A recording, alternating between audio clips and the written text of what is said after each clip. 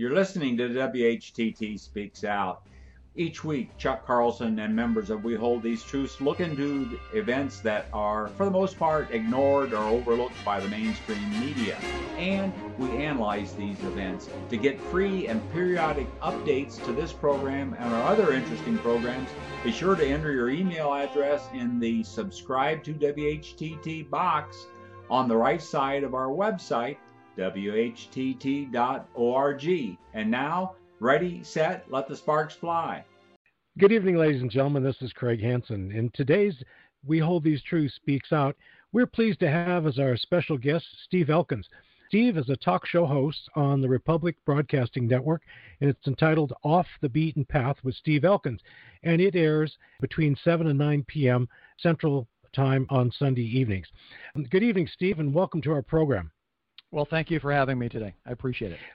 How long have you been with the RBN, and how did you choose the title of Off the Beaten Path? That's a very good question. I have been with RBN for about a year and a half now, starting in Northern California with a program I had on local community radio called Outside the Matrix 2.0.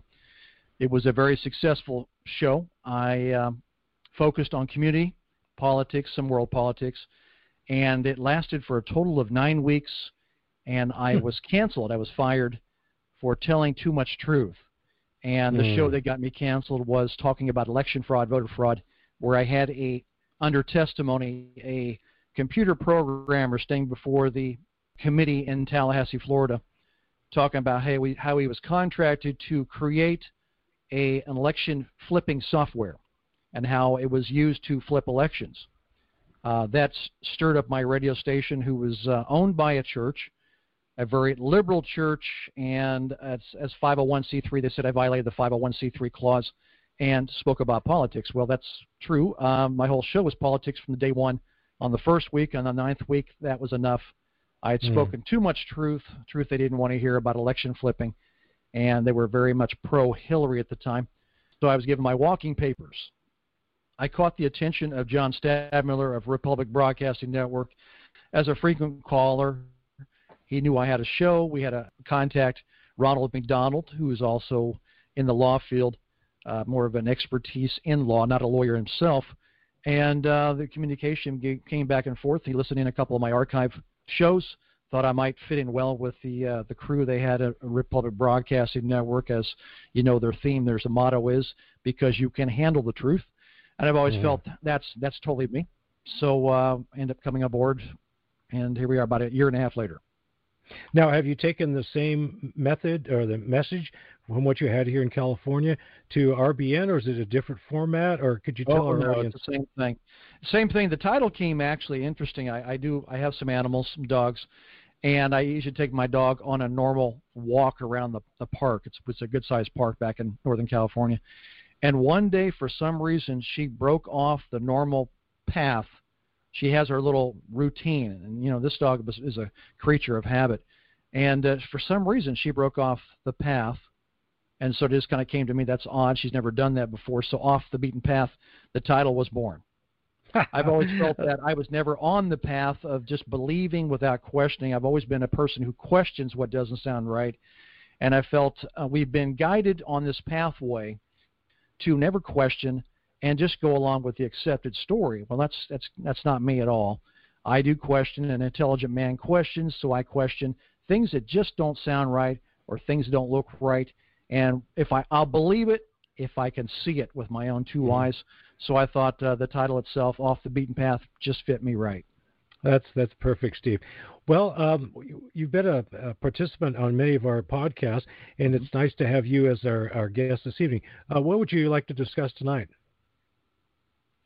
Well, let's start off with the comment that Donald Trump made. I think that got a lot of people shaken up this week, where he talked about Trump declares himself King of Israel, the second coming of God. I was very alarmed when I first saw that, but it didn't surprise me one bit. And I think I talked to Carol about this before and other people before. At one time, I thought Donald Trump was pretty much being controlled by the deep state, whether it's through threats of his own person or his family. But when I saw this speech made, it kind of came pretty darn easy. It didn't come coerced. And so I started thinking to myself, well, his loyalty is for who? Israel, make Israel great. And, of course, he swore in his campaign trail, his whole campaign theme was make America great again. So I was very alarmed when I saw that quote, and his actions, his mannerisms. His loyalty was shown that day on that quote. I was very shaken by that, and that's pretty much what I wanted to start off with today. The loyalty to Israel versus the United States of America.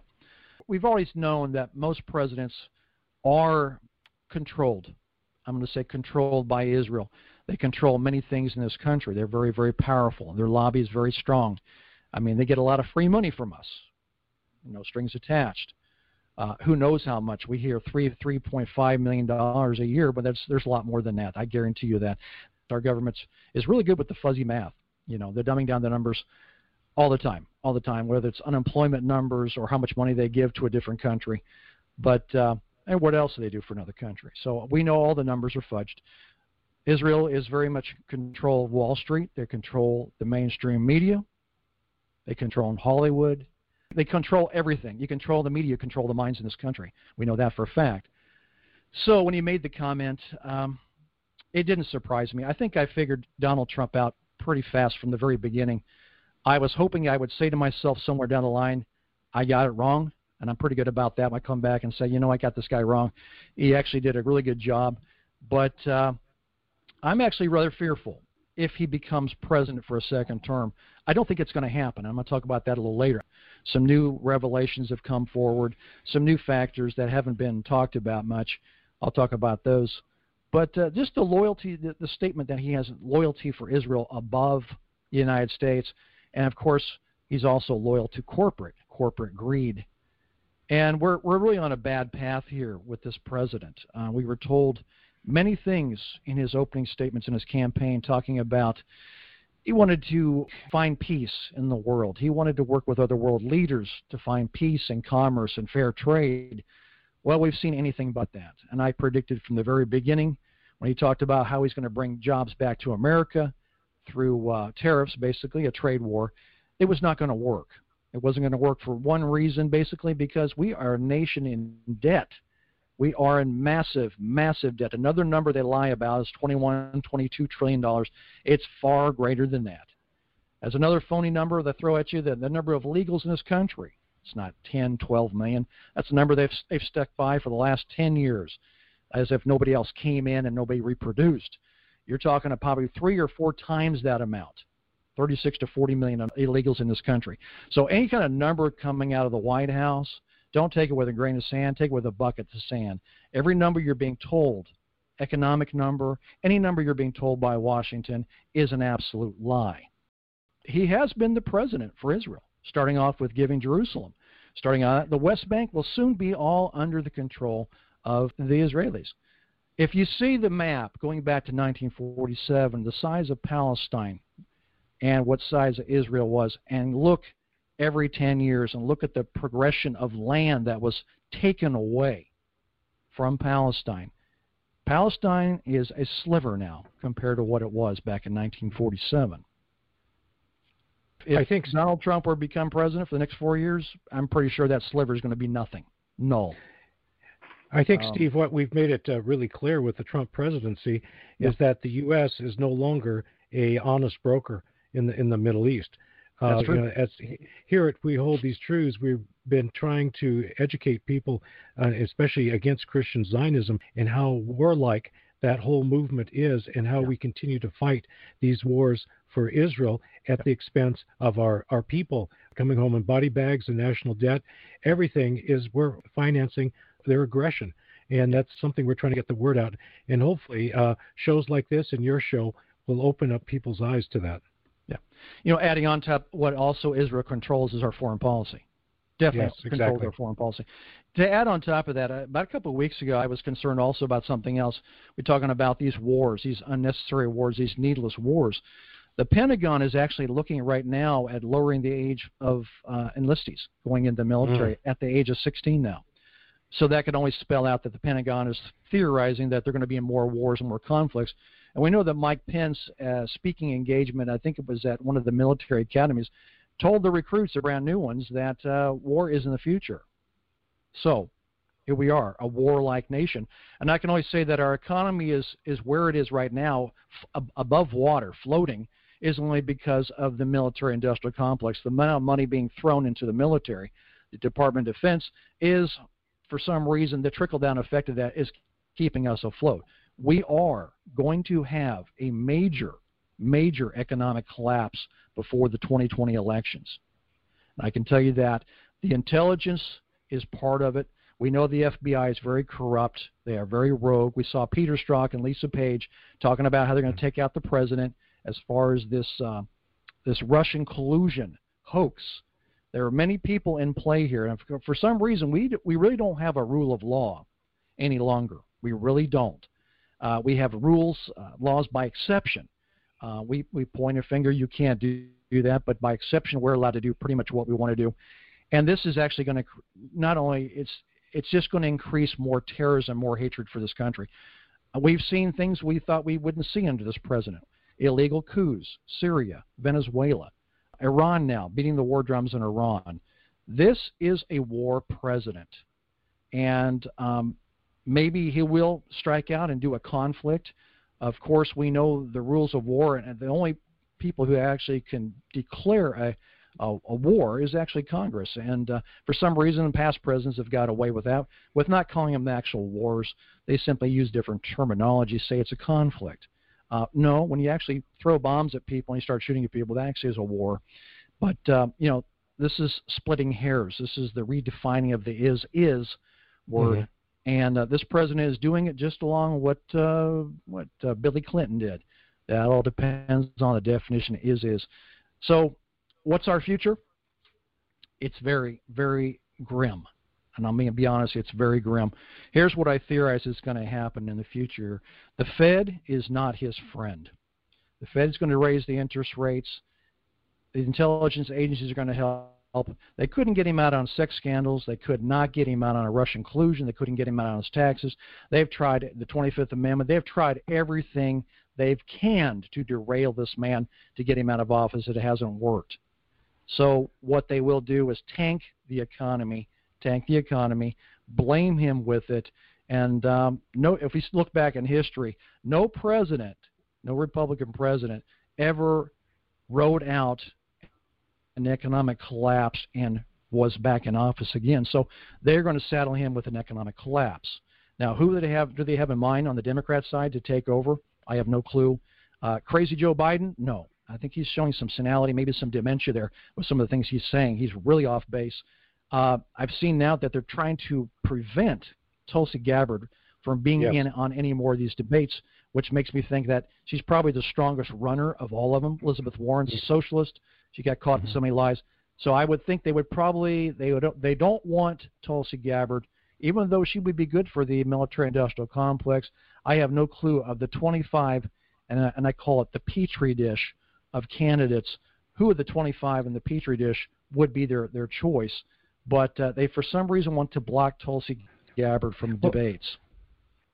But this is Chuck. In line with what you have been saying, Steve, do you think it's possible that the powers that be behind the president, over and above the president, including the international bankers and their organization, the Federal Reserve Bank, that they might use Donald Trump to create a war in efforts to bail out the economy, as we've used wars in the past to bail out the economy? Do you think that the possibility would be to get Trump to drag us into Iran?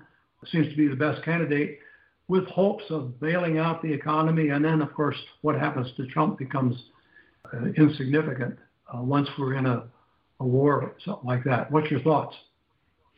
Yeah, well, war does supposedly, for at least a short period of time, does bail your economy out if it's suffering, the trickle-down effect. But we find the longer the wars drag on, the one sector, actually anybody in the business of providing weaponry or things for the military, are the ones who do really well. Everybody else sacrifices, and they don't do well.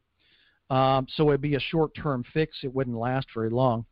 It wouldn't last very long at all. It would just be a short cash grab pretty much for an industry. And after that, it would be over. So Could they do that? Sure, they could do that. They've done it in the past. They could do it again. I think they're going to try to make this one more significant to a point where the Democrats can really saddle him with conflict. You know, they're his enemy. They hate this guy. They hate him so bad. So they're looking for reasons to get him out. They may try to praise him to say, go after Iran. You have to go after them. They're producing nuclear weapons. This is, of course, the UAE has been in there. The inspectors have been in there, and they come back all the time saying, no, there's no weapons program. There's only a uranium enrichment program for electrical energy. That's it. There's nothing. It's all 3.7% uranium grade. It's not even close to being 80%.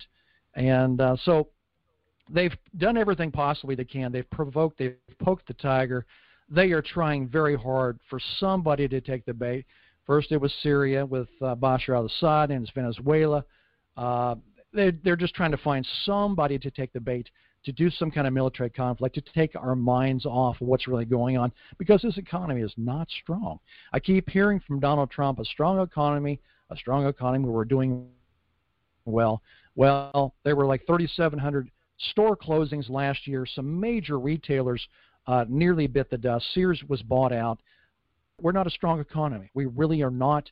They talked about the 2% increase on the GDP, but they forgot to tell you the 2% included a big boost of money to the DOD, so that shouldn't really count. But, of course, when you're fixing the numbers and you're fudging on your numbers, everything counts, and there's no checking up on the facts. So it is possible. Like I said, it would be a short-term fix. Like I said, I see the Democrats to kind of push him in the direction of conflict and war, and then they'll use that against him when the economy tanks in order to get themselves in. If I'm correct, and of course, there's some data showing there's about 75 million millennials who actually are in that thinking, that thought process of free. Now, we saw 25 candidates, every one of them trying to up the other. Free this, free that, free education, debt forgiveness, free college, free health care. Everything was free. Socialism. Wasn't one moderator of the bunch who had the guts to ask, how are you going to pay for all that? How are you going to pay for all this? Not one. They were softball questions. So taking this in consideration here, if you have 73 million to 75 million millennials who believe in entitlements, these are the ones who live in mom and dad's basement who can't get a job, or if they can't get a job, it's not with their career from their degree. And factor in the poor people who always have their hand out, who always will be on the government dole of welfare or subsidy. You factor that all in, we're in some serious trouble, because socialism will win and we will become a socialist nation. So as we know, socialism only lasts as long as you have the money. It ends when you run out of other people's money. Steve, I want to ask you, if Trump is the best president Israel has had, why would they want to get rid of him?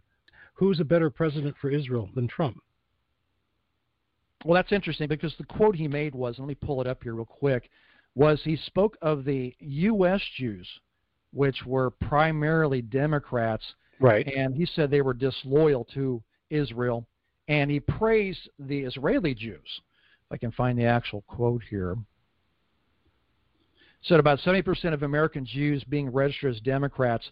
That's a lot of disloyalty. So Trump took elsewhere for answers, and lo and behold, he found unhinged supporter who says Israelis, the real Jews, talking about Israeli Jews, love Trump like the King of Israel and the second coming of God.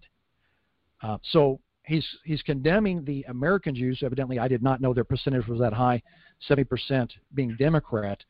But he was praising the ones who really love him, or being the ones in Israel themselves.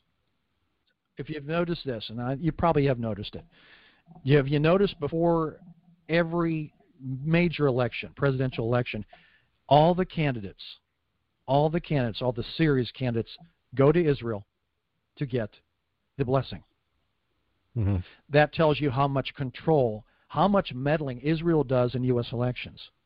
They have to be condoned. They have to be given the right to become president. They make or break a president. The best president for sale. May I interject something? And I have a question.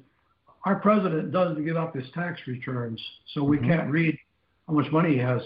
But also, your tax return also tells you who you owe money to. Right. And I believe that if we actually could see the president's tax returns, we'd find out that he's the most indebted president probably to ever hold office. That's just a wild guess on my part. You'd be accurate to say that, Chuck.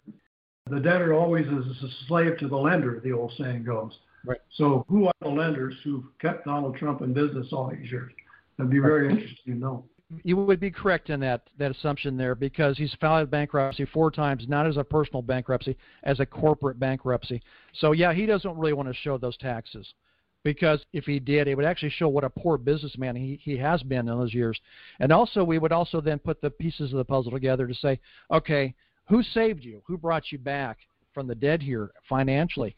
And those are the people are the deep state. Those are the financial people are the deep state. These are the shadow people, the shadow government, that we could also say would be associated with organized crime. Now, he's worked with some very unsavory people in the past. Let me give you a little example here. There was a 60 Minutes clip from Mike Wallace going back in the 1980s. I actually played it on my show, where his wife at the time, Ivanka Trump, actually gave a daily routine of what Donald Trump does on a daily basis. Well, she actually said it in her own words. I had to replay it back a couple of times. But his day is very full. 12 hours of wheeling, dealing, and scheming. Scheming. This is the guy that wrote the book on the art of the deal. Donald Trump is a man who takes advantage of people that are vulnerable or who are in crisis. He's a man that takes advantage of people. And so, the best scenario of making a deal is always that both parties leave the table feeling very satisfied, very happy on the results and negotiations. They're very, very happy. They both leave, and they'll do business probably again in the future. Donald Trump is a guy that looks to get the heads-up advantage and find vulnerabilities and ways to get a much better deal, a steal deal, we call it. So let me give you examples of that. A while back, a couple of years ago, it was found out that they were bugging Chancellor Merkel's office before negotiations, trade negotiations. This is a president that is a schemer. He is a scammer, and he's big time on stealing information, bugging offices. He claims his offices were bugged. Yeah, they were. Barack Obama did that. But this man has done the same thing also to get the upper hand on negotiations. He's a very dishonest man. Steve, can I ask a question in a slightly different direction? We're talking about the problems that are being set up for us. And, of course, now we're witnessing these wild gyrations in the stock and bond markets. And I'd like to ask you, I know that you have a lot of knowledgeable people who you talk to and do business with all the time. Can you give us your ideas about what is the meaning of these crazy and wild financial markets we're seeing, what this portends for our children and grandchildren? Where is it taking us? What is your thoughts on this? Further and further and further in debt. There are 2 little things that the government uses to prop up the financial markets. One is called quantitative easing. The other one's called plunge protection. Quantitative easing came in under Ronald Reagan. Plunge protection came in under Bill Clinton.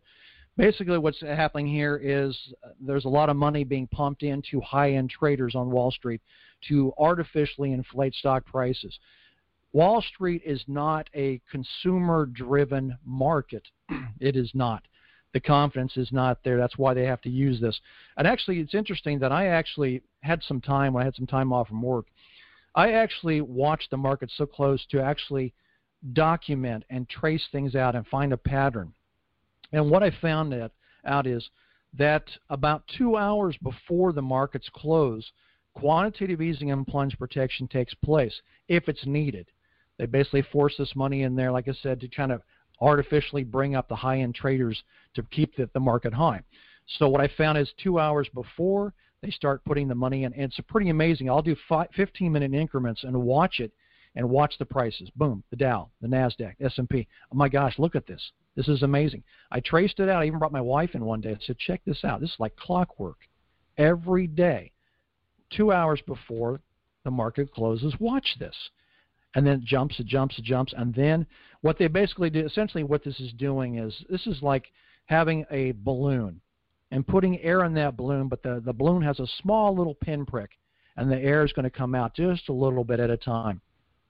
They're trying to pump that money into the markets, artificially inflate it. and then they stop at a certain time. And hopefully that money stays there, the prices stay there, the market stays stable, it ends on an upswing, and then they move on to the next day and see if they can, if they don't need to, they don't use it. If they need, they do the same thing all over again. I've seen for a whole week, many times in a whole week, it starts again every day. I knew the markets were really bad. I knew the economy was really poor when every day I saw quantitative easing and plunge protection 2 hours before the market closed. Amazing stuff to watch. Thank you. Another number that's been tweaked a lot because it came to the attention of the mainstream media was the Baltic Dry Index. You may want to keep an eye on this number. It used to be a true number. It's now another number that's being manipulated by government, just like Wall Street is. And the Baltic Dry Index is a global economic indicator of raw resources needed for manufacturing. At the height of the market, when we were in it back in 1987, when we joined the Baltic Index, it was a height of 11,793. In 2016, I'm going to say it was the lowest ever in history, 290. Yesterday was 2213.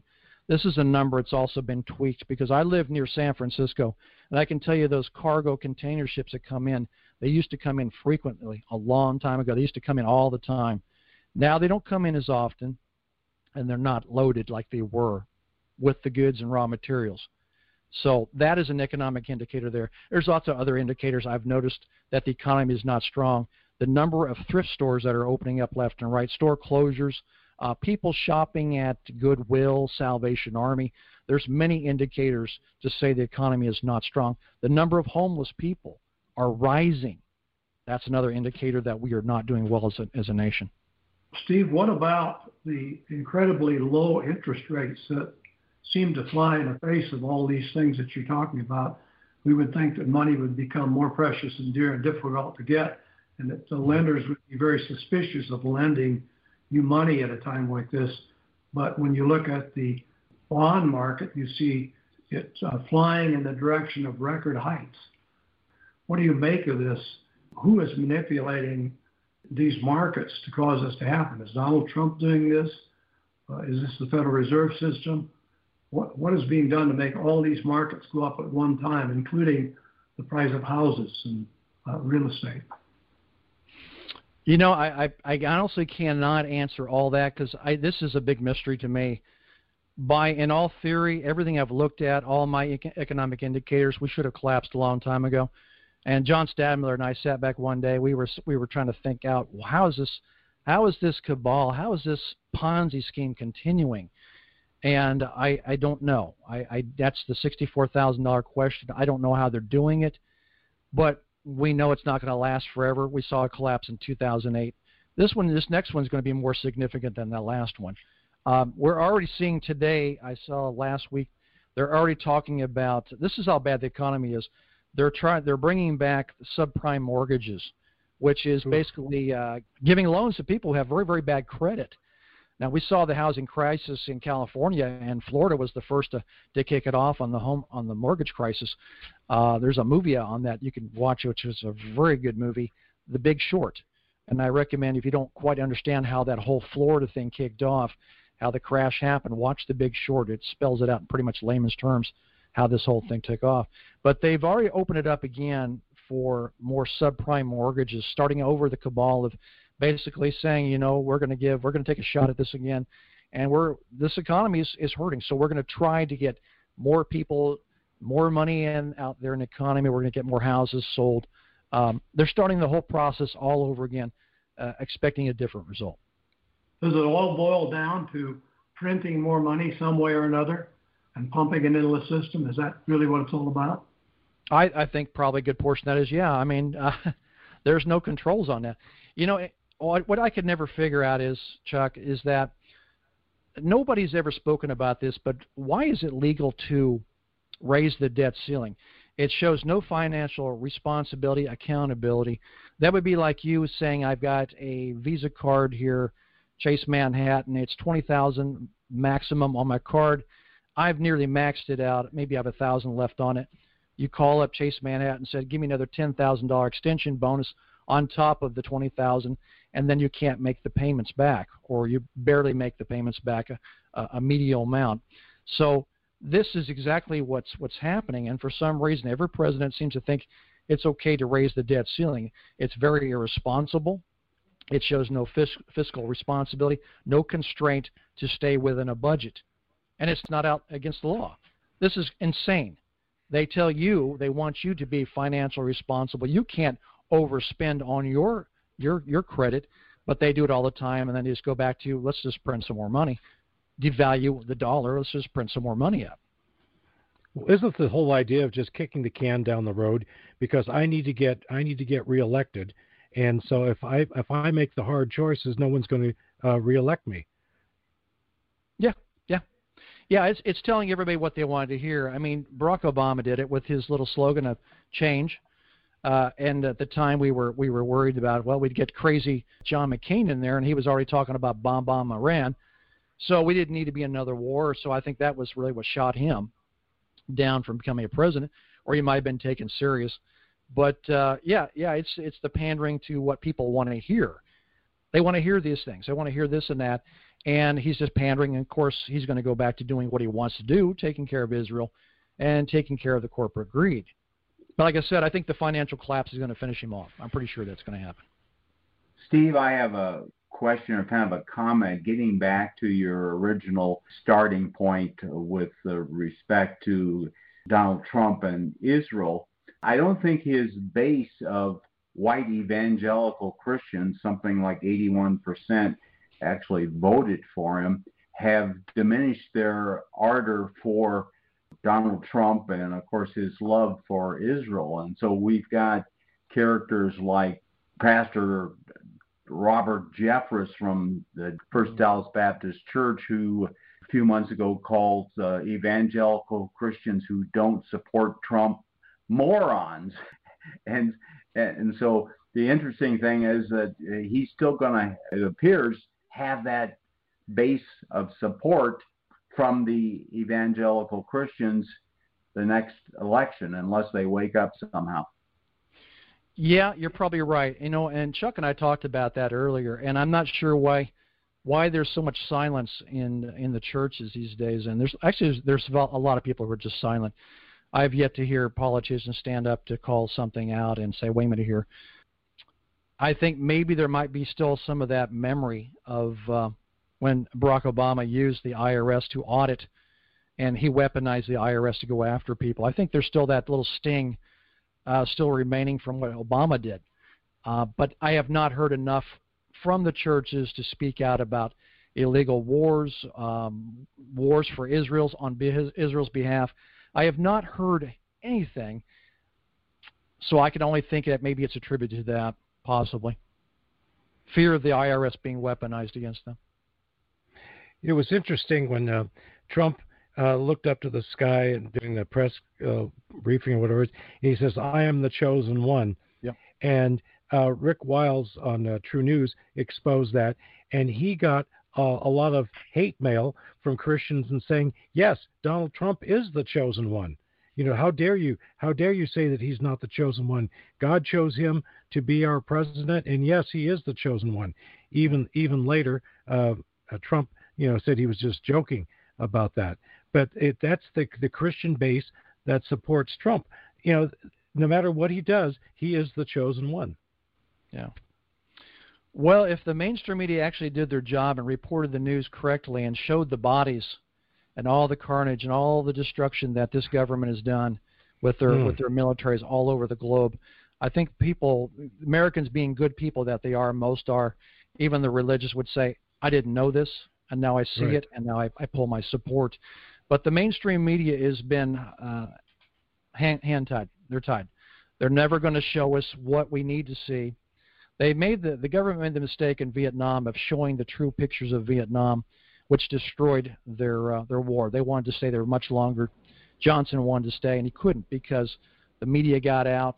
The truth at that time was much better media. Of course, the college kids on campus picked it up and revolted and demonstrated, and it made a big event, to bring an end to the war. And this government knows that. never to do that again. Never, ever let that much knowledge, never let the photos out of what they are doing in other countries. Never let that out. So out of sight, out of mind, you can pretty much tell them any story you want to tell them, and they'll have no way of verifying it. Mm-hmm. I have a question. Go, Carol. Steve, regarding Mr. Trump as president and his goal to win again, Yeah. I was just thinking that Christian Zionists pretty much far outnumber truth-telling patriot activists such as yourself and your We Hold These Truths colleagues here. So I'm wondering, do you think that it's this fact that Mr. Trump knows that he has tens of millions of Christian Zionists in the pews backing him? Do you think that's what gives him confidence that he will win in 2020? But I have a second part to that, kind of. Regardless of how you answered that, what do you foresee happening to our republic if Mr. Trump loses in 2020? I mean, is there anybody who could pull our chestnuts out of the fire? He has a very good, the Christian Zionist base is very, very strong. That is pulling him through. That is giving him the confidence. If he does lose, you're looking at socialism. All 25 candidates have signed on for socialism, and so I don't see any way out of that. Well, Steve, you've hit right upon what our mission is all about here at We Hold These Truths. We started out with the idea that we needed the people in the pews to wake up and understand what's wrong in Washington, and especially what's wrong with the people who believe that they have to back the state of Israel as a religious belief. And I'm not talking about the Jewish people. And so that's always been what we've concentrated on. And if you listen in with us next week, we'll have a program where we discuss that a little bit more and discuss some of these answers. And I really appreciate your point of view and your very strong positions. And I can tell you've been talking to some really bright people and getting some very strong ideas. Well, I'm going to say the backing of Israel, to be honest with you, I don't think as many people as we think are backing Donald Trump and supporting Israel, but they're afraid to condemn it and go out against it because of the label. There's a big push now saying everything you say, if you condemn the actions of Israel, you're an anti-Semite. So using that label, being an anti-Semite, will shut people up pretty fast. I call out the bad behavior of a country. I have nothing against the Israeli people at all. I have a problem with Zionism.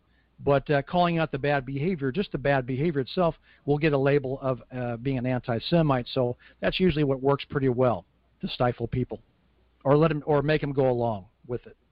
I think that we've had a very powerful talk here with some very good insights into what's wrong at the White House level and how the White House is controlled from the top down. And probably the Federal Reserve people are just representatives of a bigger financial plot.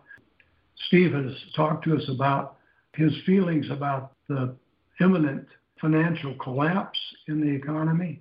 And I don't think anybody who looks at the marketplaces right now and looks at the insane fluctuations that are going on in markets can much argue with Steve's view. I really believe that he's right on. We are on the verge of some kind of a financial event that we haven't seen before. What will be the outcome of that? Will it be a move to some sort of wild socialism where money is printed out of thin air endlessly and pours into the system? Is it possible that a financial event that is much worse than those that we've had in recent years, sort of a setback, something much worse, would actually result in an awakening of these people who have been misguided, people who have been supporting Donald Trump and people like that, and the state of Israel based upon scriptural misconceptions, which we call Christian Zionism. Which way will it go? What we do know for sure is that there is a God out there who wants us to continue our work, and we're grateful for Steve's work and his long commitment, and we look forward to having you back, Steve. Let me leave you one last thing here, Chuck, real quick. You mentioned the outcome, what's going to happen after the collapse. But the government's actually been preparing that for quite a while. If you've noticed, there's a kind of a war on cash. There's been a big push to use digital currency, to use your cards, use your debit cards. And I did a little survey myself with Walmart one day. 36 lanes, and I said, what do you say the percentage of transactions are actually cash transactions versus a card swiping digital transaction? She said 90% of my transactions are digital, swiping the card. So understanding the digital currency, the government wants to put everybody on a digital currency because they can control your money in your accounts. They can't control cash. So there's a big push to pretty much digitalize all your currencies. They're also going to use your 401ks and any other kind of financial assets that you have also to prop up a system to keep it from, it still will collapse, but they'll use it as collateral to prop up their system and start it all over again.